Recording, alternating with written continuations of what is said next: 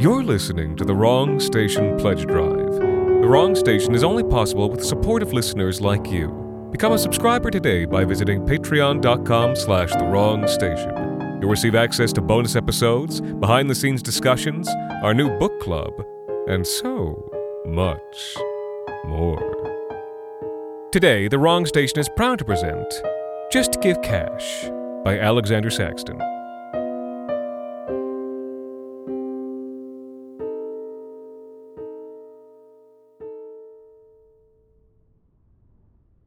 It was the day after the wedding. They were both incredibly hungover, and the room service mimosas they drank with breakfast had only made things worse.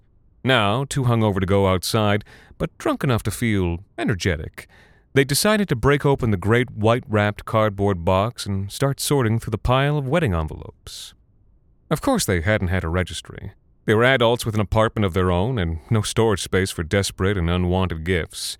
Like any newly married couple, the only wedding gift they really needed was a bit of help to underwrite the wedding's massive cost. Now they sat between two piles. One, a heap of torn envelopes and discarded cards. The other, a mound of succulent, delicious cash. More cash than either of them had ever seen in one place in their life. Far less than they'd spent on the wedding, of course, but so much in one place that it made them feel giddy and rich, so they took it in turns to gather up the cash and toss it in the air like autumn leaves. Now, having made money angels, they lay laughing amid the green banks of $20 bills. The bride shifted. Something was digging into her spine, and when she reached back to remove it, she came away with one final envelope. The couple's names written across its blank face in neat cursive. One last envelope. "Who's it from?" he asked. She shrugged. "No name." "Looks like it's a good one, though." He was right. The envelope strained slightly with the bulk of its contents, and bride and groom grinned at one another in innocent greed. "Do you want to do the honors?" she offered. No, all yours." She laughed, called him a gentleman, and crawled over to the hotel room desk where she groped for a cheap pen to use as a letter opener. "Ready?" The groom nodded, and she lifted the pen with a flourish before dropping its point to rip the envelope's seal. A sudden reek burst from the envelope, a smell of swamps decaying in the summer, of rotten vegetation. "What is that?" The groom flung a sleeve across his face, and the envelope slipped from the bride's fingers as she recoiled.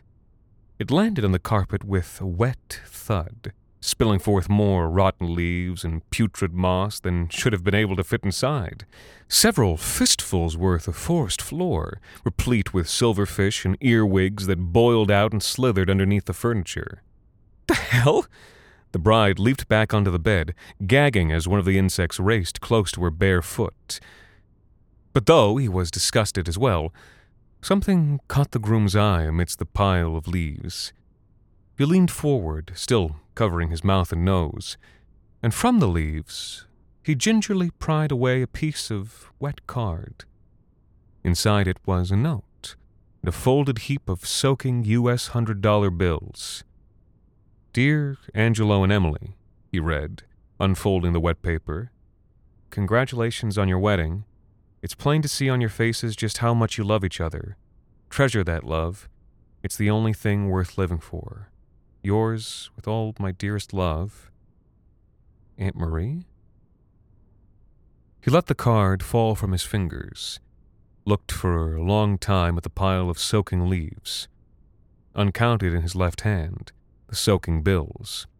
Almost $2,600 with which to start their life together.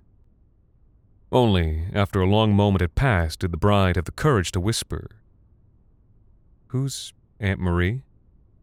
But, on some level, she already knew. She died when I was very young," he said, reaching out one hand to touch the damp mulch. His palm came away stained. They, found her body in the woods.